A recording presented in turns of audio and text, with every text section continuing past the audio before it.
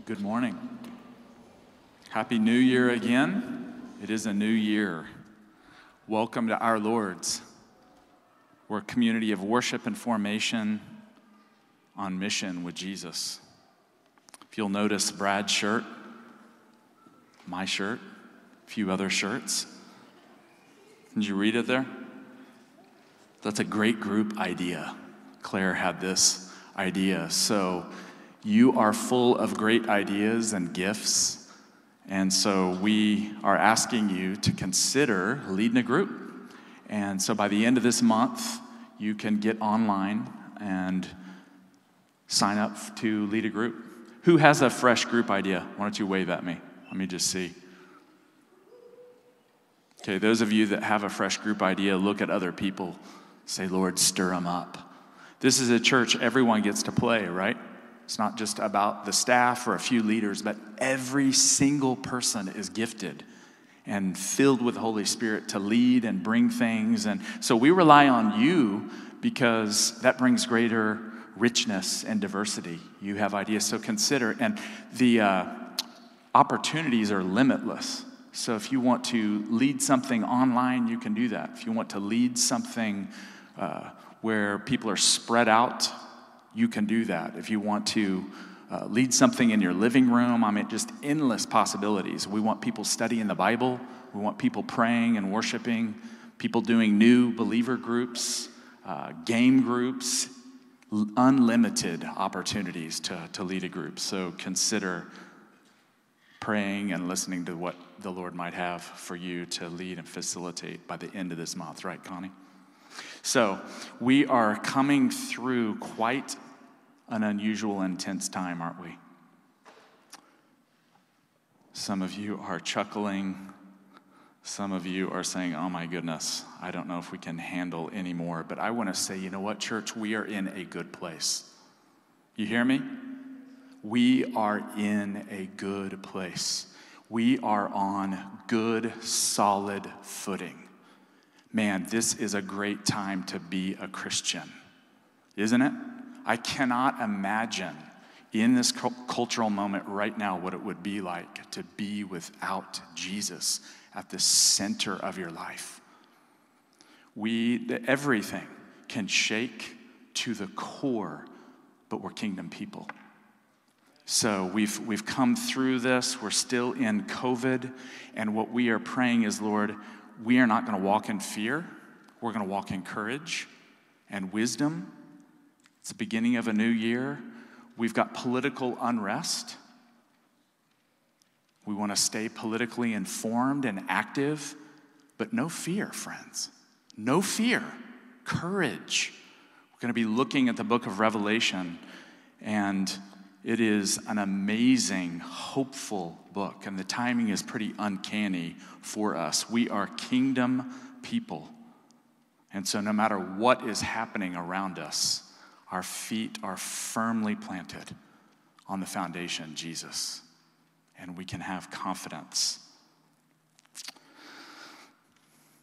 We're going to be welcoming new members, so we are creating different on-ramps for you over the next few weeks, easy on-ramps as we come back together. Some of you have been worshiping at home, and you're back with us. We're glad you're here. We've got new visitors. We've got some folks that are ready to sign on. So we're going to be, in the coming weeks, creating these on-ramps. We'll have some online. We'll have information posted. We'll have forms that you can fill out. And then mark this. Write this down. Put it in your phone. January 31st. January 31st. From 12 to 12:30, we're going to have a brief new members meeting. When is it? January 31, 12 to 12:30. So we'll have more information posted online. We'll send some information out to you. So if you're interested in joining Our Lord's and making it official, we would love to have you. We'll make it as streamlined as possible. Another thing before we look at the book of Revelation this morning is we are moving ahead with our gracious departure from the RCA. And our desired integration into the Vineyard movement. And on that note, we're having a number of RCA, Reformed Church leaders, planning to be here February 20th to interact with staff and discuss what God's doing, for them to help discern what's happening among us. And they're being incredibly gracious. And some of you know this. We've got some folks that are new or visiting, but we're in the process of discerning what our future holds. So I know some of you are saying, why haven't you been talking about that? Well, we've been waiting. Lots of things have been going on with the RCA and with COVID, and we've been waiting to hear from them, and they've put it on the calendar now. So February 20th will be an important date for us, for our leaders, for our members, and I'll be providing more information on that. So today, we are beginning our new series on the book of Revelation. And I don't think it could be more timely. Do you? This book is a prophecy for the church throughout history and throughout the world. Oftentimes when people talk about the book of Revelation, there are two extremes, and one is avoid it. Oh my goodness. Avoid it in despair. I can't even hear about the book of Revelation. I got to steer clear of it. A second extreme is to take an exaggerated interest in it, to look for the keys to the end of the world. And so we're going to steer clear of both of these extremes. And our aim, like the book says in chapter 2:17, is to hear what the Holy Spirit is saying to the churches.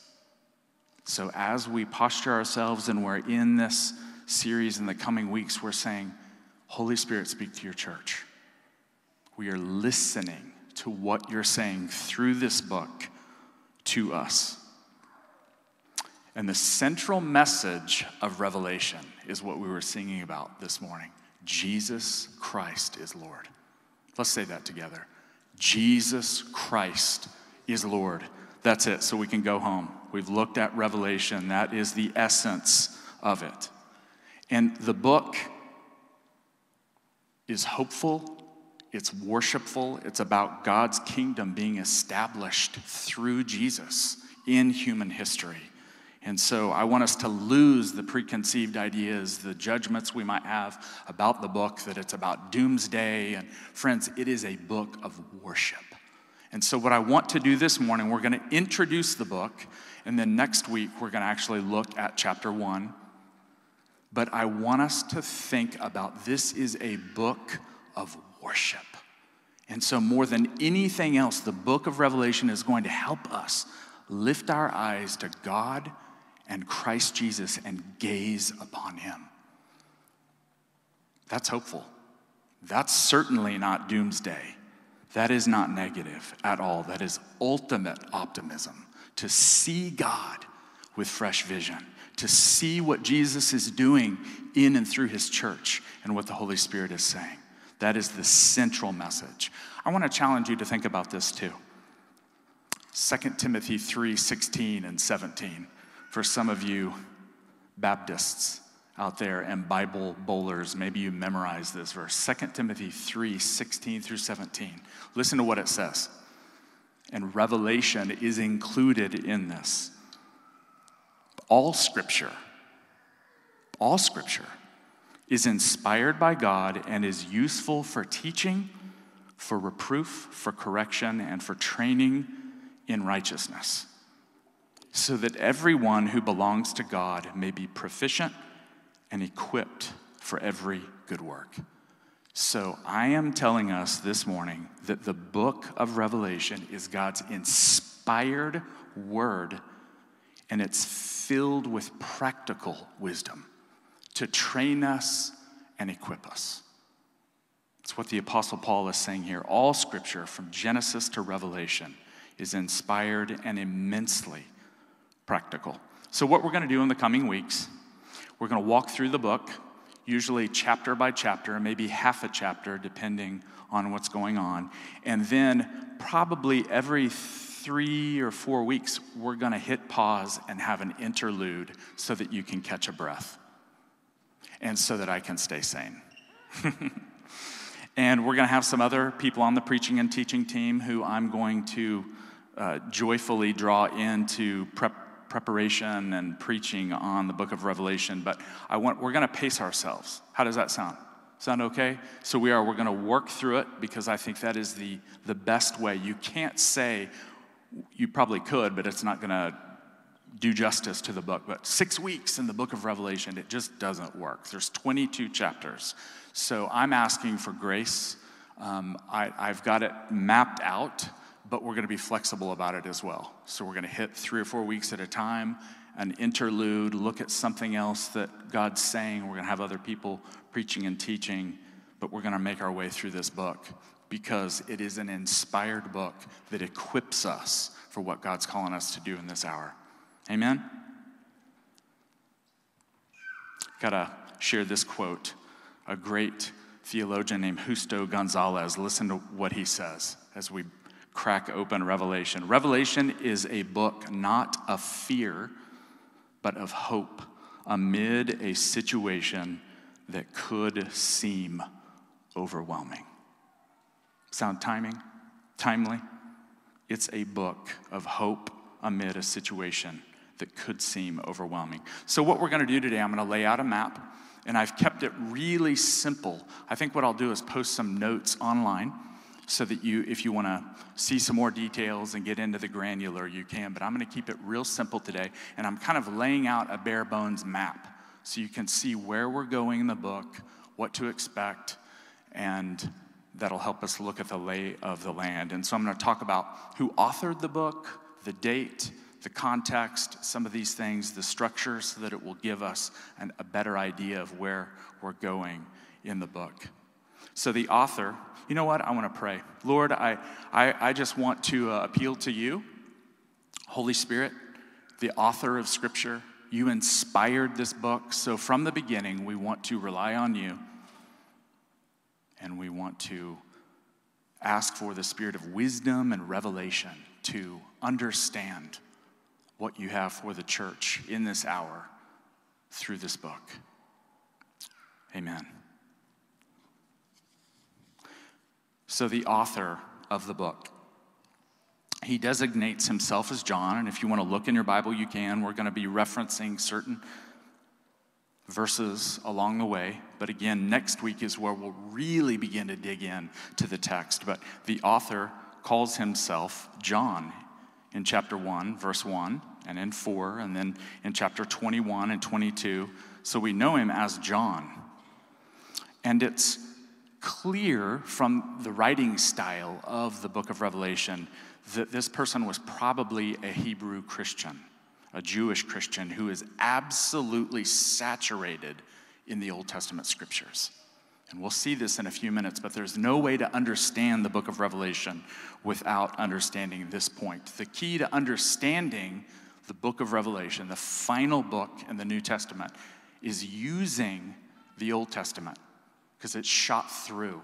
Some commentators say it's the most biblical book in the Bible because it is just absolutely filled. Every page, every chapter is built around references, allusions, images, and symbols taken from the Old Testament. So who wrote it? The early church and the church fathers said that the author was John the Apostle, the beloved, who also wrote the fourth gospel. And really, this was the view for hundreds of years. Now, some theologians, some biblical geeks will get in here and say, well, there's stylistic differences between the book of Revelation. It's got kind of rougher Greek language and the Gospel of John. And that's led some people to believe that it may be another John because it doesn't say the Apostle John who wrote the fourth gospel. But in the end, you know what? It doesn't matter. It really doesn't matter. It is in the Christian canon, and my personal opinion that it is probably the Apostle John who wrote it, and I'm grateful for that. When was the book written? What is the date of the book of Revelation? And just bear with me in this. This will help. We're setting the stage, setting the context, getting our bearings so that as we enter in the coming weeks, we've got a better idea in mind of the purpose of the book of Revelation. So what we're going to hear quite a bit about is the Roman Empire. And some are suggesting that the book of Revelation was written by John shortly after the reign of Nero in 54 to 68 AD, somewhere in there. And there was a persecution of Christians happening at that time. There was a cult, a religious following around the empire and the emperor. There was the temple still remaining. And so some people would argue that. I'm going to suggest that it was actually Domitian, sometime between 81 and 96. Bear with me, some of you. I know I'm putting some dates out there, but this is going to be immensely helpful. Under the reign of Domitian, the book of Revelation was written, and some of the early church fathers agree with this. Irenaeus was one of the early church fathers in the 2nd century, and he said, Revelation happened under Domitian. That's going to be critically important as we move into the book, because John is going to point to the emperor, and he's going to point to the Roman state and have very important things to say about them. And so if we know who that person might be, it's going to help us better understand John's message. All right? What are the settings? What's the circumstances in which this book was written? We're going to find out that the book of Revelation was actually a circular letter. Has nothing to do with shape. It's not a round letter, but it's a letter that was meant to be circulated among the churches of modern-day Turkey. It was Asia Minor then, and there are 7 churches. I've had the opportunity to go visit these churches in modern Turkey, and they're kind of, if you look at it on a map, they're in a horseshoe shape. And so the letter started at Ephesus and worked its way through Smyrna and Pergamum and all the way through these 7 churches. And so it was written and distributed, and it circulated through these 7 churches. It's an apocalyptic, prophetic letter. This is a certain type or genre of writing that the Jews received from the Lord to bring encouragement in difficult times. Some people would say it's a tract for people who are being persecuted.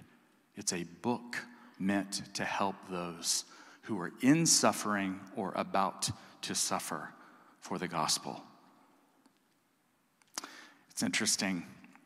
Some commentators on Revelation say, you know what though? It's really not just an apocalyptic writing, because when you look at apocalyptic writings, they usually say this: the world is coming to an end. Give up. Oftentimes, the apocalyptic writings say that. People say about Revelation, the message is the world is coming to a beginning. Get to work. And so I want us to think about this. This is an apocalyptic, prophetic letter, but it's different than many other in the ancient world. The world is coming to a new beginning, and it's time for us to get to work. That's the message. It's not the ship is sinking. We're all barely holding on to the Christian Titanic. We're at the very end. Get ready to get helicoptered out by Jesus. That is not the message of Revelation. We're going to see that the message of the book of Revelation is the kingdom has invaded human history and is changing it, even though most people may not even see or recognize. Friends, to put this in context, this letter was given 2,000 years ago to 7 churches who were suffering and about to suffer more. And we're fast forward 2,000 years later, we are part of the greatest movement in human history. This has spread worldwide. Over 1 billion people are people of the church, people of the kingdom. This is a triumphant book with a message for us at this moment. So the setting is important to understand. We're going to be learning about the Roman Empire. We're going to see things about the Roman Empire. It was a very, very organized system, which was helpful and wonderful until it turned on the Christians. So we're going to notice things about the Roman Empire, their culture, their language, their form of government, the law that they brought. And what was interesting, when the book of Revelation was written, and it was being led by the emperor, probably Domitian. Let's say that together, Domitian. Domitian. There was a growing practice that we're going to learn about of emperor worship. And so the people in the Roman culture were being forced to worship their government. They were being forced to give ultimate allegiance to the leader of their government. And the book of Revelation says that is not the way of Christians. When Christians said, Jesus Christ is Lord, they were declaring battle against the principalities and powers behind the Roman Empire. The Roman Empire was saying, Caesar is Lord. Domitian is Lord, and you must worship him. When he comes through your town or city, you must give allegiance. You must take a pinch of incense and offer it to him. And the Christians said, no, we will not do that. We do not worship government. We do not worship the state. We do not worship any political leader. We worship Jesus. Jesus Christ is Lord. And so we're going to be learning about that as the chapters unfold. And because these churches were saying Jesus Christ is Lord and resisting the forced worship of the empire, they were going to face suffering. And so the book of Revelation is meant to encourage them as they faced persecution, suffering, and even martyrdom. One other person, and I'm just going to sprinkle some of these along the way because I'm grateful to them and I'm indebted to some of these people that have devoted their lives to studying the scriptures, to studying the book of Revelation. One of them is with the Lord now, but Gordon Fee says this: the church and the state are on a collision course of some magnitude over who runs the universe. And John fully recognizes that power and victory presently appear to belong to the state. But because of Rome's arrogance and oppression, God will bring her to ruin and establish his kingdom. So friends, this book is making it clear who is Lord, who is the absolute ruler, who is king, and it's Jesus. Different ways to read this book, methods of interpretation. And there's 4 of them, primarily. And like many things, if you isolate yourself in one of the methods or the schools of thought, you're usually going to run into issues or problems. So I think there's a little bit of help, a little bit of insight in each of them, but I'm going to tell you where I ultimately land. The first method of interpretation, the first way of reading it and understanding it is called the preterist. Let's say preterist. And it's a word that really means John is describing what is happening in his own time. Some of you are saying, well, wait. I thought it's pretty future-oriented. Well, the preterist interpretation would say that John is using language to describe what is unfolding in the first century. This will make more sense in the coming weeks. A second method of interpretation is called the historicist, or the historical. Basically, this method of interpretation believes that in the book of Revelation, it's outlining the whole of history from Christ's first coming to his second coming, and even beyond that, the millennium. So that's the the historicist. The third one, you with me? Is the idealist. And this is basically someone who would read the book. This is the one that I probably would least agree with. It's more espoused by kind of liberal readers of the book of Revelation, and it would basically view the book of Revelation and say that it is a symbolic and spiritual treatise that sets forth timeless and practical wisdom. And there's some truth to that, but if that's your sole lens of reading the book, you're misguided. A fourth thing, this one's important, is called the futurist. And this one is reading the book of Revelation and interpreting it as prophecies of future events that precede Christ's second coming and the end of the age. So here we have these four things. Again, I'll provide notes if you want them. I didn't want to overwhelm you with a bunch of slides. The preterist, the historicist, the idealist, the futurist. Just letting you know up front that I am going to be using the method of combining the preterist and the futurist. So, what do I mean by that? We're going to be asking every week as we look at this, what did it mean for them in the first century?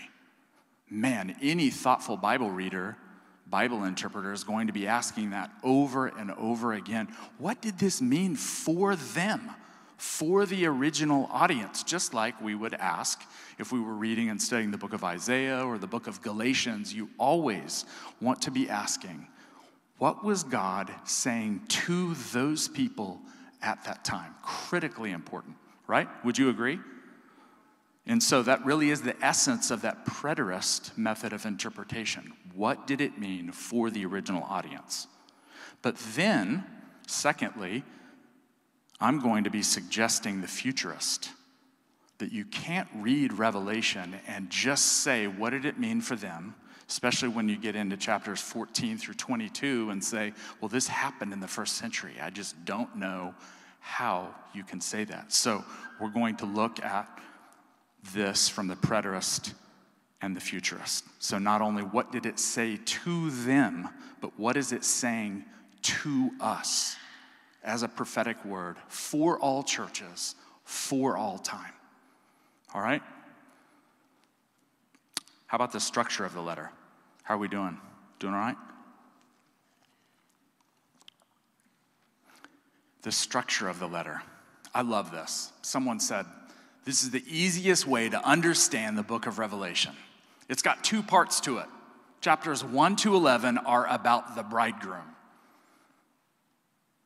Chapters 12 through 22 are about the bride.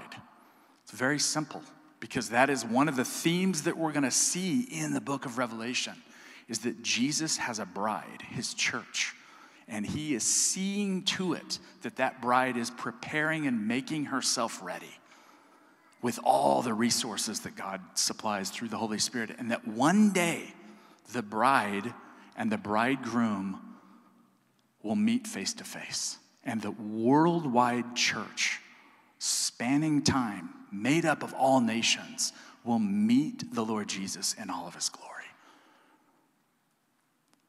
It's a great simple outline, isn't it? The bridegroom and the bride. I'm going to suggest, though, as we work through it, that it's actually a letter. We're going to see in chapter 1 that the book of Revelation is a letter. And so it follows the structure of many of the other letters in the New Testament. It's got a prologue, a foreword. Chapter 1, verses 1 through 3. You can write that down if you want, or you can see notes later. So after the prologue in chapter 1, 1 to 3, is a greeting. Again, this is how they wrote letters in the ancient world. John is going to greet the churches in chapter 1, verses 4 through 5. And then, chapter 1, verse 5, the body of the letter is spelled out. And so he's going to begin to unfold the beautiful, stunning vision of God and Christ Jesus from 1:5 to 22:20. And that's the essence, really. That's the bulk of the letter, is the body. And then at the end, Revelation 22:21 is the farewell. And so we're going to be understanding this. It's a circular letter written for these 7 churches, and it follows an ancient form of letter writing. And that's going to help us understand and get inside of it, understand what he's laying out here. We'll look at this next week, so I'm trying not to get ahead of myself. I keep going, I want to go there so bad, but I'm going to rein it back in. But the book in 1, let's look there. I'm not doing a very good job. So look at Revelation 1, verse 19. Not only is it a letter with typical letter structure, but John also has a little condensed outline in chapter 1 at verse 19. And again, this will make much more sense next week as we look at it and we walk through it and we see some of the key words and themes and what's being woven in this. But chapter 1:19 says this, "Now write what you have seen." And this is the Lord speaking to John. Write what you have seen, John, what is and what is to take place after this. And so John is giving another little condensed outline of what the book of Revelation is about. It's about what you have seen, what is now, and what is to take place later. So all of that will come into clearer focus. Okay, I want to look here at some of the key themes. And this is where it gets juicy. Oh my goodness, the key themes of these 22 chapters. We could have 22 themes, but I just want to share a few of them to whet your appetite, to pique your interest. And I'm inviting us in the coming weeks to read the book of Revelation like you've never read it. Lose the doomsday, lose the I'm so confused, I can't figure out, there's 7 trumpets here and 7 bowls here and dragons fighting, and I'm absolutely overwhelmed. It's like playing Dungeons and Dragons, I just have no idea where I'm going, and lose all of that, okay? I'm inviting us week by week to work through this, the letter, the inspired letter given to the church of all time, and we're going to walk through it, and it's going to make a lot more sense, and it's going to be filled with power and encouragement and hope for us in this moment. The first theme, now that you have Revelation open, look at Revelation 1, verse 1. And I'm going to ask one of you to read aloud. What is that opening line, those 5 words? Revelation 1:1, what's it say? Say it again. So it's letting you know from the beginning that this is a book about Jesus Christ. It is a revelation of him. What does he mean by of? Well, I think it means 2 things. I think it means that he's the source. It's from him. It belongs to him. It comes from him and the Father, but it's also about him. He is the central character, the central subject. And so John is signaling to us in that first chapter, if you're losing sight that this is a revelation of the person of Jesus and his work in the church, you're misreading it. So it's really not about end-time tables and end-time insights, and it is about Jesus and his work in the church.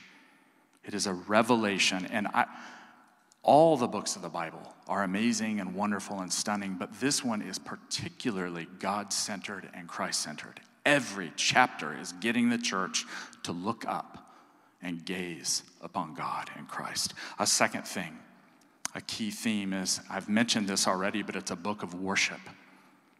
Revelation offers a vision of God and Jesus the Lamb and the response of worship.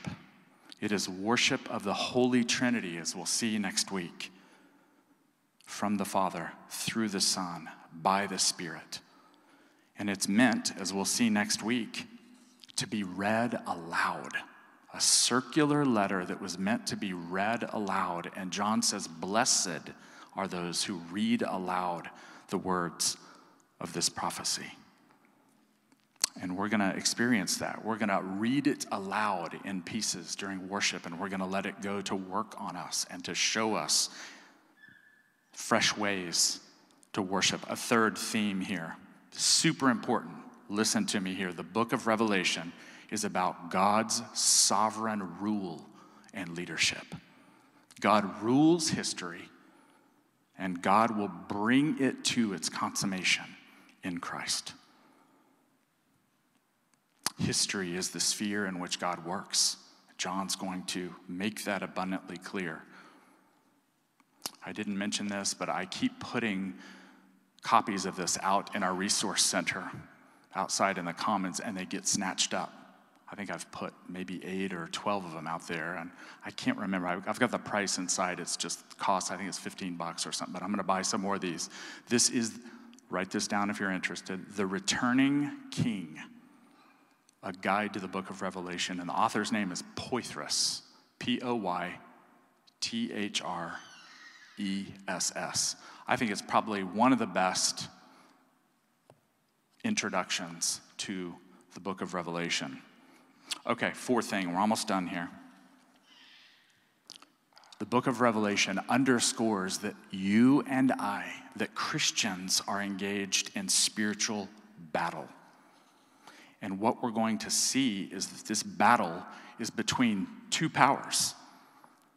The book of Revelation describes the Holy Trinity, the Father, the Son, the Holy Spirit, and an unholy Trinity, Satan, and two beasts that work for him and with him. So it's a battle between the Holy Trinity and the unholy Trinity. It's also a battle between two kingdoms, the kingdom of God and the kingdom of Satan. It's also a battle between two spouses and partners, the wife or the bride of the Lamb and the prostitute of Babylon. It's also a battle between two cities, the city of the Lord and the city of the dragon. What a rich book this is. We'll end with this. The final theme is about symbolism.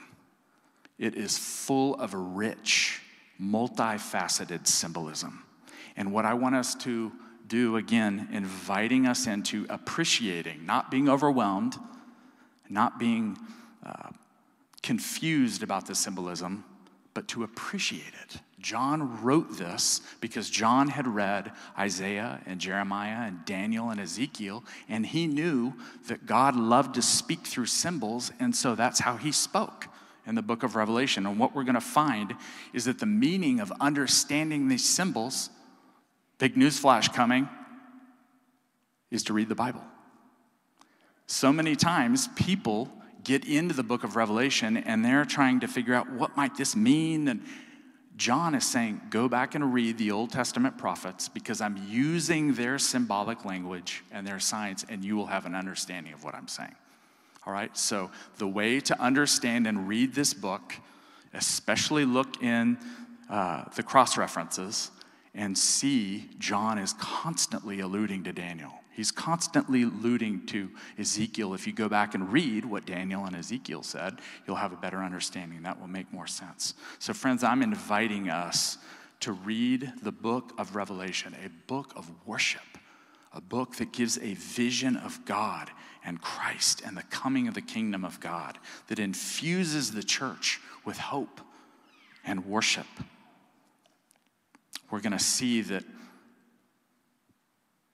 the Lord tells John to eat the book, to eat the scroll that's being given to him.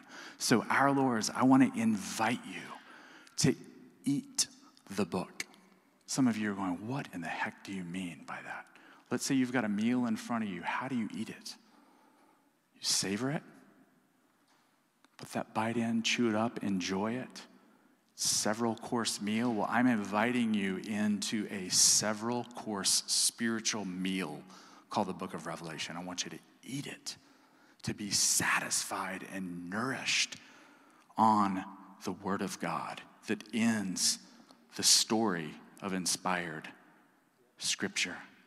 So Lord, we look to you as we embark on this series, and I ask for you to give us divine hunger, that some of us who have maybe grown a little lethargic and studying the scriptures, or some of us that are new, I pray for an impartation of divine hunger in each of us, that we would find ourselves so spiritually hungry and thirsty that in the coming weeks we would read this book, we would eat it, and that the revelation of who you are would take root in us like never before. That it would explode inside of us individually and as a church, and that we would be filled with hope and vigor and worship as we enter this new year. And we pray in the name of Jesus, the King of Kings and Lord of Lords. Amen? You looking forward to it? I am. I certainly am. And I'm going to ask you to be praying for me, be praying for our preaching team, because this is quite an undertaking, right? It's one thing to kind of teach it in the classroom. It's another to set out to do this as a church. Get into the book of Revelation. If you get overwhelmed, buy this book. There's some other resources I'll add along the way, but this one is a good one to have.